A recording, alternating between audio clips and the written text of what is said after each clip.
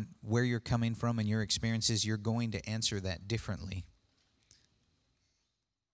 But I would posit there's more than one thing that makes a good father, and there's not one clear path. Do this, and this is what makes you a good father. In fact, you can walk into any bookstore and find self-help books. You can walk into any Christian bookstore and find all kinds of literature written on being a good mom or a good dad. And if you were to line them up and look at them and read the dust jacket and see what they say or read through them, you would see that they all say similar things but also different. So there's no clear right way, this is what a good dad is, or this is what a good mom is. But there are some qualities that carry through. And I think as a father, speaking myself, one of the things that we tend to focus on and think about is, what am I leaving my children? How am I impacting them? For many of us, if we're honest, there's a lot of anxiety at times that comes with that. And to be totally candid, I'm looking at it thinking, how am I messing up my children? When they reach my age and they reflect back on their childhood, what are they going to share with their counselor? Can I get them out of my house into adulthood with the least amount of damage possible?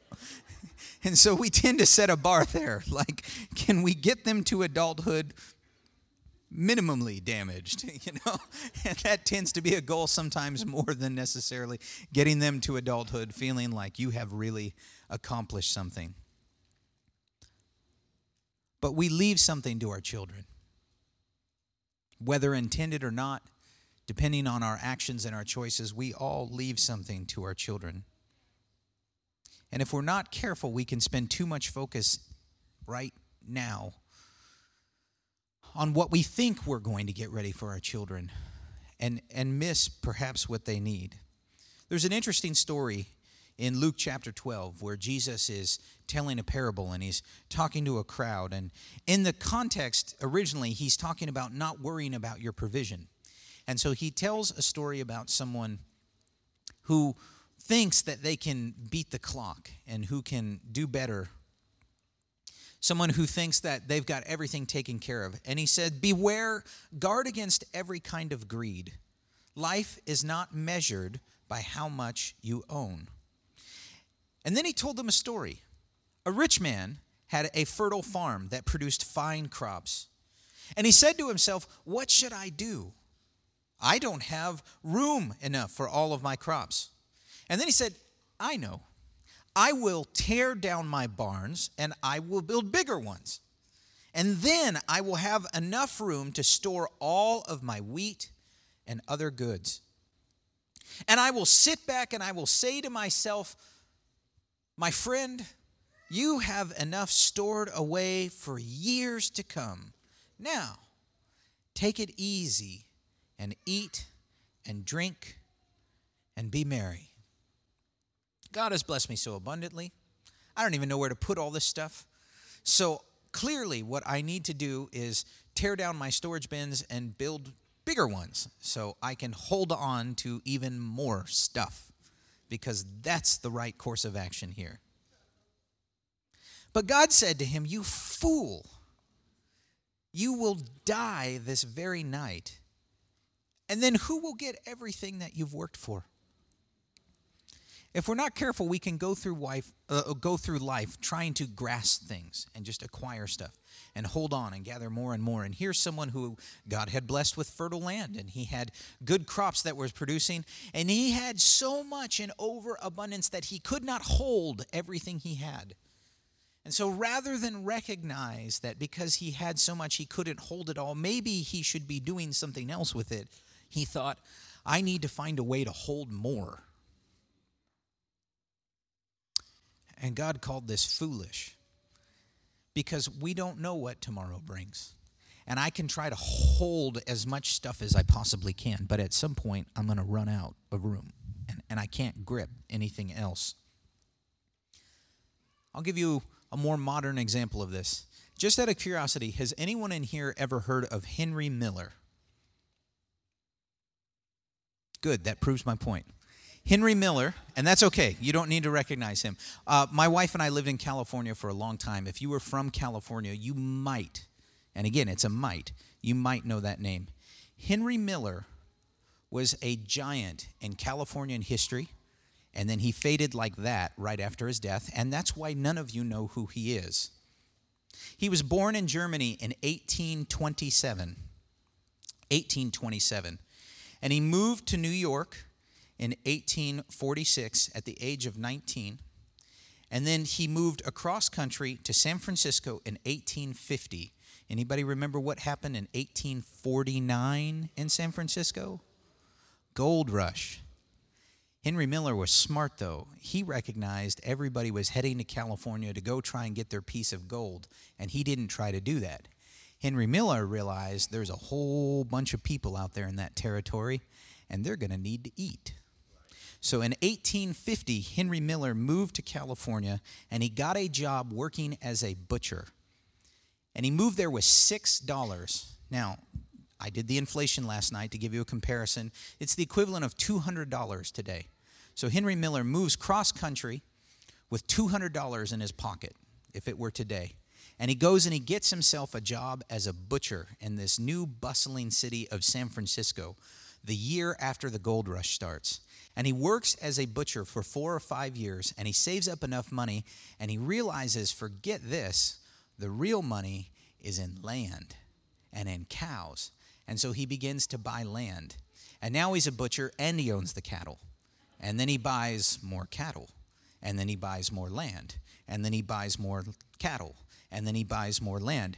And he does this, and over the course of his lifetime, he acquires 1.4 million acres of property in California. That's 22,000 square miles.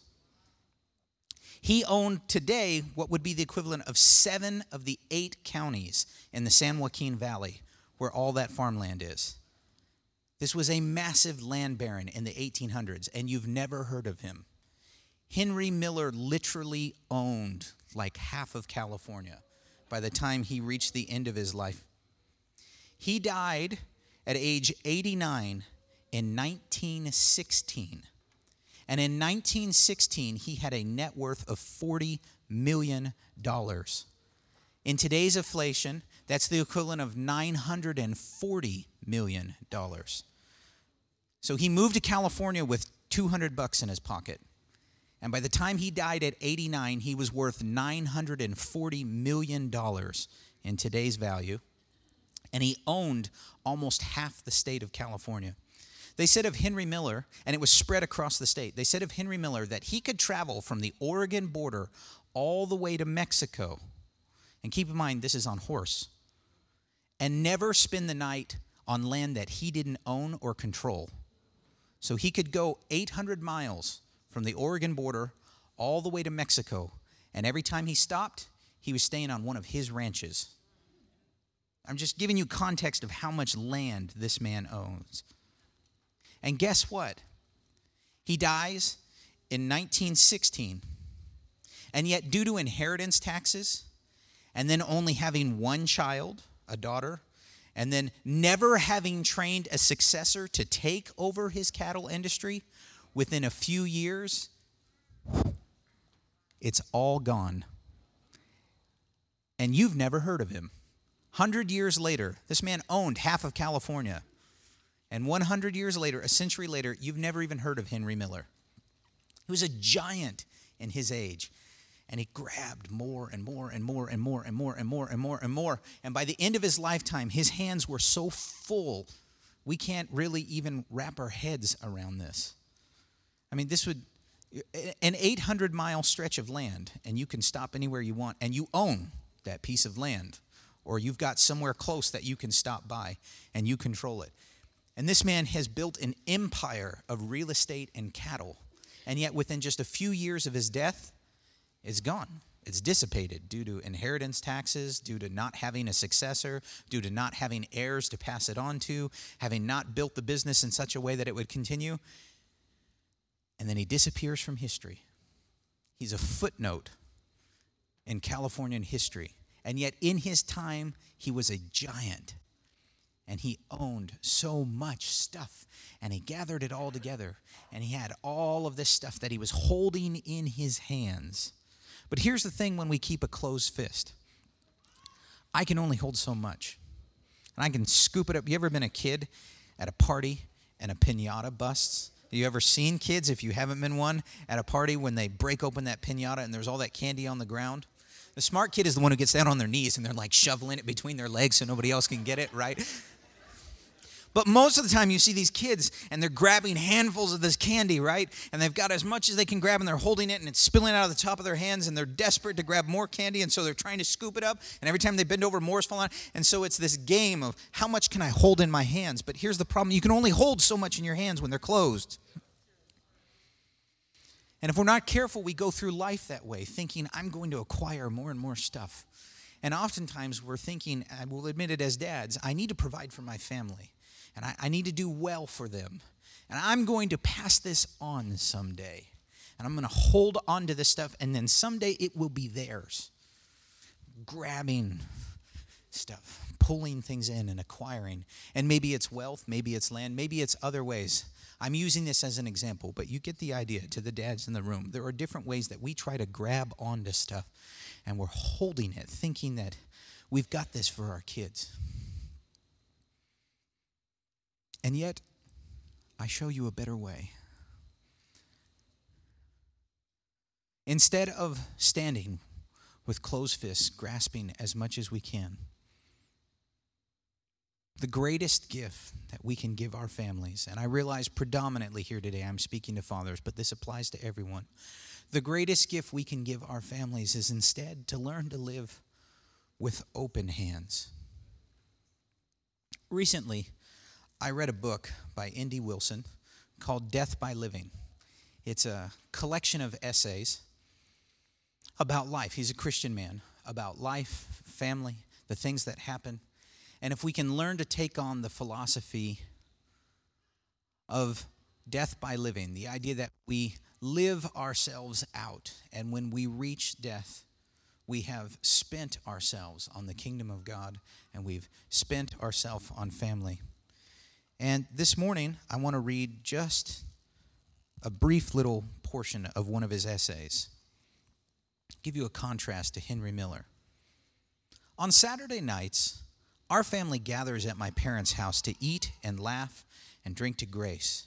And my sisters and their husbands come with their tribes, and I come with mine. My grandmother, mother to my father, went into the ground on the top of a hill 2 years ago. And so now James Irwin Wilson comes to these Saturday dinners alone, and yet not. He is the one most likely to ask if he can invite an ex-convict or to need a ride because he has loaned his cart knowingly to a thief, and now it's gone. His heart struggles and his blood struggles. The man who rode at the Naval Academy now walks with a cane. The boy who was there when a stallion was rearing and his father was falling to the ground. The boy who ran a 10-acre farm and finished high school and then worked 8-hour shifts every night in the Omaha stockyards is now 85 years old and yet is not spent, though he is trying to be. My grandfather has no intention of ending his life with closed fists. His hands will be open, and when he ends, they will be empty. I began meeting with him early on Saturday afternoons, and I set up a camera. He was uncomfortable the first time because I was demanding that he talk about himself and because he had forgotten to wear a tie. I laughed in my sweater and jeans, and he has not forgotten his tie since. When he turned 85, he asked for no presents. Like a good hobbit, though I have always said he's more entish, he wanted to give something to us. He is not in the business of accumulating, especially now, as he hears the crowd counting down. He had some birthday menu requests with pie for dessert. Smart man. And he wanted to tell stories to his great-grandchildren.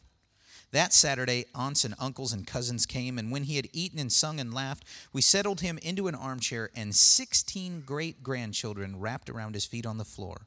And he had no doodads to give them, and no cheap party favors. Instead, he gave those kids what they could never buy for themselves and what they could not find on their own.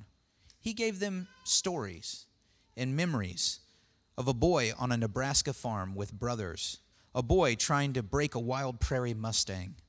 He told them memories of his mother who was born in a sod dugout in the prairie grass. He gave a crowd of mostly small people who all exist because of his choices in his moments, a glimpse at a time long ago, at moments extinct, a vapor seen with his eyes and then remembered. I, along with all of those children, reap a tremendous daily harvest thanks to his faithfulness, thanks to the man with the cane who has received his life with joy and whose large hands have always been open. Thanks to the author who crafted such a character and set him on his path, who claimed his heart and helped him carry his burden. For my part, as he sat and talked, I held a camera. And a time will come, I pray, when I am the spent one in the armchair, aiming to give away. And if I reach his age in 2063, I hope, even then, to introduce this man to generations unborn and to give them more than words, but the flickering image on his face and the sound of his voice. On his birthday, this grandfather is not yet done.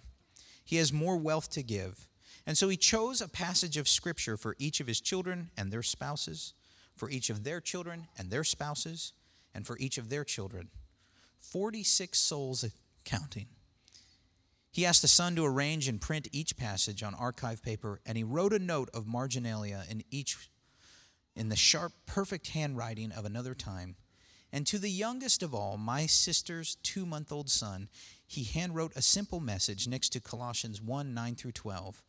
You may not remember me, but I remember you, and I prayed for you when you were 1 day old. Great grandpa. My sister cried. My grandfather's accounts are in order. His seed is sown. His hoard is elsewhere, in the faces at his feet, and in the hundreds of thousands of stories in his own story that have touched lives and will continue to shape. This is a life well spent. This is a life of open hands. And it doesn't take any special great skill to do it.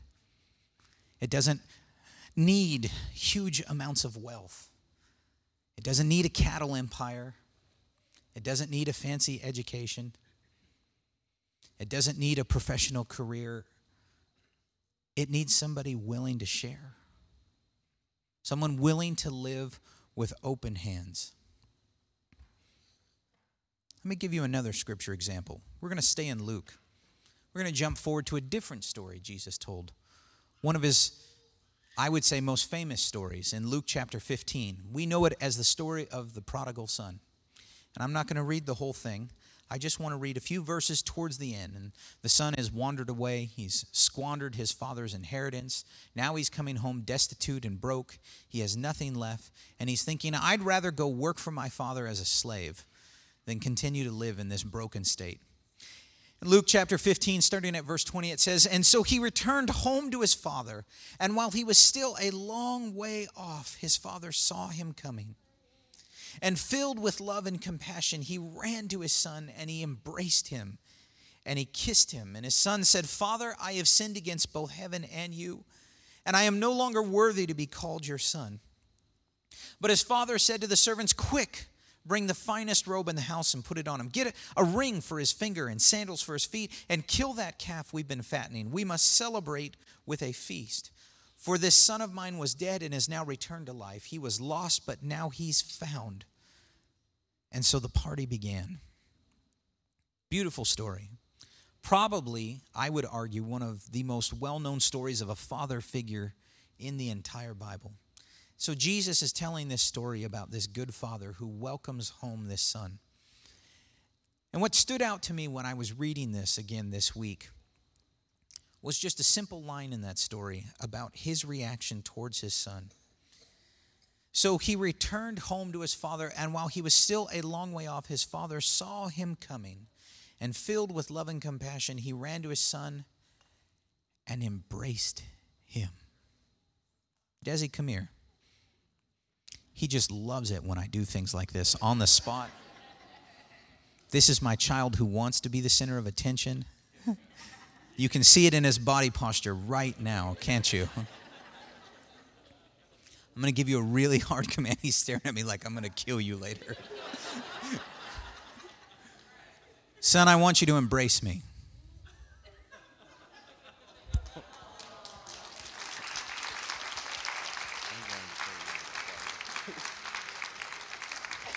We are muttering words of loving encouragement right now. You just can't hear it in the mic. Turn this way. There, now you don't have to look at everybody. I want you to see something, though. Don't miss this. Where are my hands? Where are his hands? You can't embrace with closed fists. I mean, I can do this, but it looks dumb. Embrace me. Yeah, exactly. You can go ahead and be seated. Give him a hand for letting his dad embarrass him.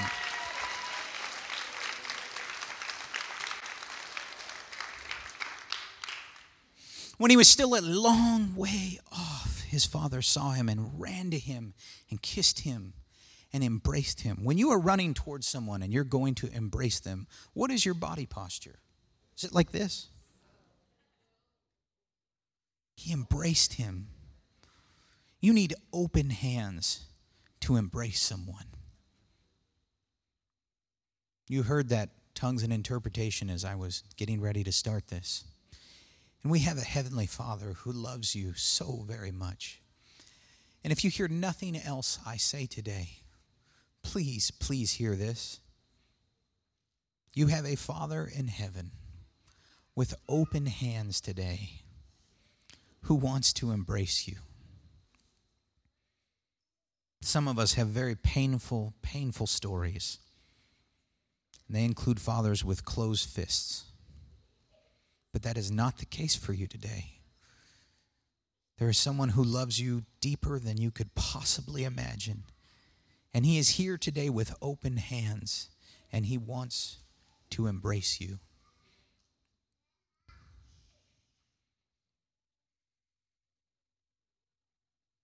Now I'm way off my notes, and that's fine. Some of us associate hands with pain because of our own history. And when hands come at us, it's time to brace because they're going to hurt. But there's a different image today of a father with open hands. And they're not open because he's going to slap or hit. They're not open because he's going to push away. They're open because he wants to embrace you. And you can come into his presence today and experience a love that you may not have ever felt from any earthly father. But he says, I am here, and I love you, and I want to embrace you with my open hands. To all of the fathers in the room, many of us, in fact, I'm confident probably all of us struggle with our own inadequacies, especially if you do care for your family. Because when you care for your family, you want the best for them. And if you are honest with yourself, then you look in the mirror and you think, nope, not good enough. And I look at my family and I think I want better for them than what I can give. We live in a society today full of brokenness, and I hate it. But often in entertainment and in comedy, we always make the dad out to be the bumbling buffoon.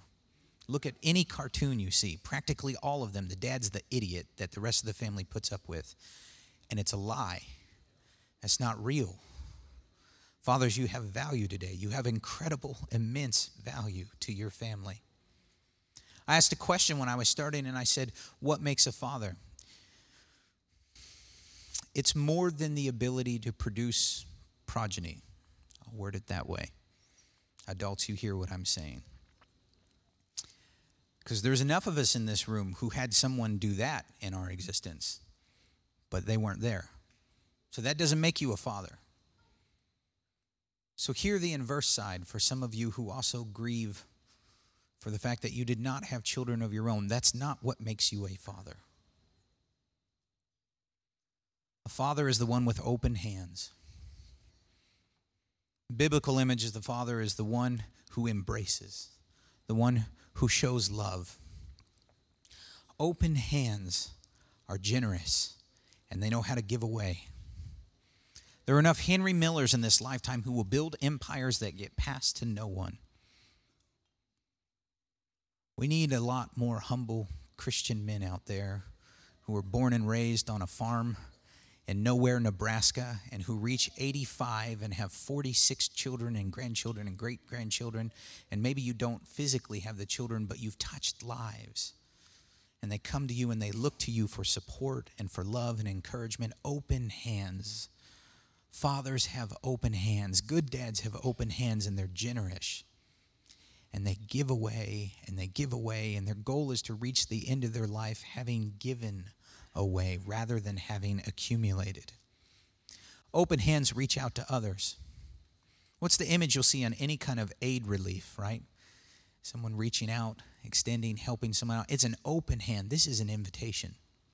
Not this. This.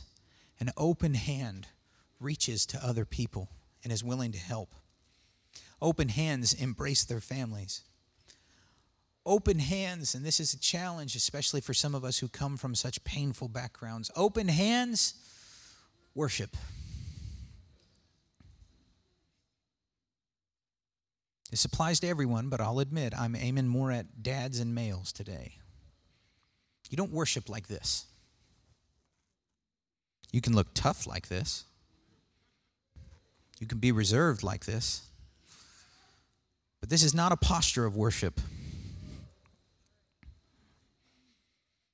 It's harder to do. But open hands are a posture of worship. Oh, Heavenly Father, you have been so good to me. And I don't deserve your love and grace. But thank you for extending it to me and for having your presence here today. This is a posture of worship. This is a posture of surrender. I don't know what tomorrow holds. I can't predict everything. I can't take care of everything. But God, I give it back to you. This is the posture of a man who's demonstrating to his family. This is the posture of a man who's showing the people around him, whether they are his physical children or they're just children in the church, and they look at him and they see the guy who can stand there and he can lift his hands. And he's not too proud to tell his Heavenly Father how much he loves him. A good father has open hands. A good father is able to surrender, set aside that pride, that anger, whatever else it may be. Say, God, I give it to you. And in the greatest example of open hands that our Heavenly Father gave, at one point he came to this earth and he lived a perfect life. And he gave and he gave and he gave of himself. And then Jesus reached the end. And he went through a mock trial that was a joke. He was condemned for a crime he didn't commit. And then he willingly allowed himself to be executed to pay the price for my mistakes, to pay the price for your mistakes. And it's no accident that he reaches the end. And he's nailed to a cross. And it's with open hands. And it's with arms out wide.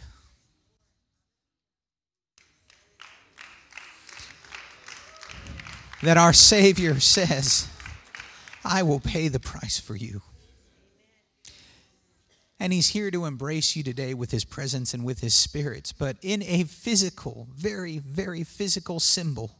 2,000 years ago, he came and he stretched out his hands and open wide. He says, I love you enough to do this. You have enough value to me that I will die with open hands so they can embrace you. Indy Wilson, in this book, has got a quote that caught my attention. He says, in the ground, we all have open hands. You do whatever you want in this life, acquire as much as you possibly can, but in the end, when you hit that ground and we put you under, everybody's got open hands. And as I'm coming to a close, if you will stand with me today, can I challenge you to live life now with open hands? You're going to reach it at some point. But you can choose to live this way. And the good news is, this is not impossible There's no special requirements for this. You can live with open hands. You can give generously to people of what you have. You can reach out to help others. You can embrace with open hands. You can lift your hands in worship and in surrender with open hands. There's no special requirement for open hands. And like our Heavenly Father who loves us so much, He comes to us today and He says, I have open hands and arms held wide today. So for every father, every male who plays a father figure, I challenge you today to live with open hands. To everyone else, may we remember to live with open hands.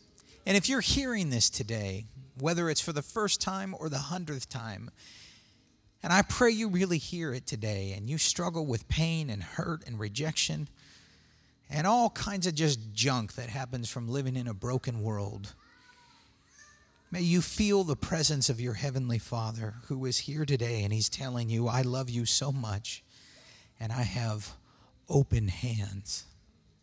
And these are hands that love, and they're hands that embrace. These are hands that welcome you home. And I would encourage us before we leave this place today to spend a moment in prayer. If you are here with families, could you gather together with your families, whether that's in the pew or if you need to spread out in the aisle, if it's down front, it doesn't matter, but try to get with your family units. If you are here today and you don't have family with you, find someone, and let me actually reverse that. To our families here today, look around and find someone who doesn't have family with them. I don't want anybody to be alone right now. But we're going to spend a moment as we get ready to close out this service, and I want you to group up with your families. You do that right now if you need to. Find people who don't have family with them. Pull them to you. We are the family of God.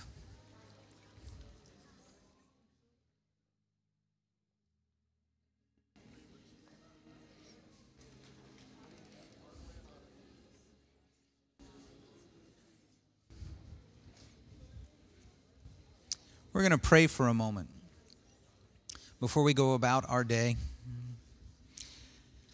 We want to pray a blessing and an encouragement on families. I'm going to step away from this mic for just a moment and join my own family. And I want you to spend a moment and pray together. Pray encouragement.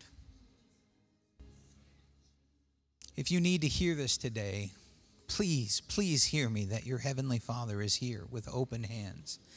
And you do not have to walk this road alone. Oh, Jesus, we love you so much. And we thank you that we can be together as families. And your blessing, even if it's not our physical family, it's our church family.